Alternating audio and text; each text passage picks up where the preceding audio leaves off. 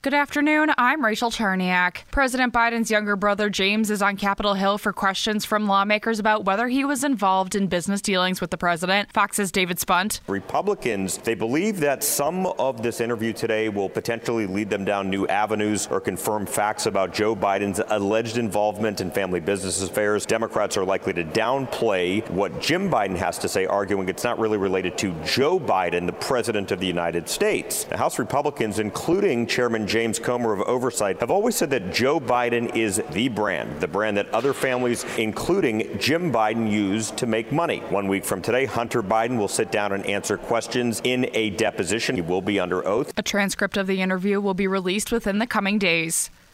The Biden administration is dishing out over $1 billion in student loan debt forgiveness. Borrowers in the Savings on Valuable Education program who have made at least 10 years of payments will be receiving an email from President Biden today that amounts to an estimated 153,000 borrowers. A $2 billion Republican tax cut package, which draws down the state surplus, is now ready for Governor Tony Evers to act on. Senate Majority Leader Devin LeMahieu says it will help Wisconsin compete with neighboring states. All of our neighbors, except to the crazy neighbor to the west, have more friendly income tax codes than we have. Illinois has a 4.95% flat tax. Michigan has a 4.05 flat tax. Four bills include expansion of the state's second lowest tax bracket, exempting up to $75,000 of retirees' income, and expanding tax credits for married filers and for those with children. Evers has twice previously vetoed tax cuts for the state's highest earners. University of Wisconsin football could be playing in Green Bay this fall. According to the Wildcat Report, Northwestern is expected to play the Badgers at Lambeau Field on October 19th. The Wildcat campus stadium in Evanston, Illinois is currently undergoing renovations. Northwestern would be the designated home team for the game.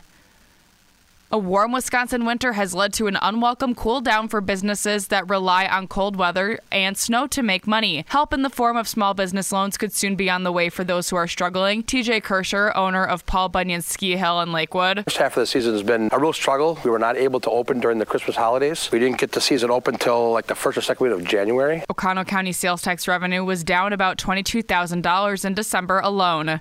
Now here's your Fox 11 weather update. Very mild the next couple of days. This afternoon, mostly sunny, high 52. Partly cloudy tonight, low 30. Tomorrow, becoming mostly sunny, high 51. On Friday, a different story. Partly sunny, cooler and windy, high only 32. From Fox 11, your station for severe weather coverage, I'm Pete Petoniak. For News Talk WTAQ. And I'm Rachel Charniak. 1360 AM and 97.5 FM WTAQ. News Talk Sports.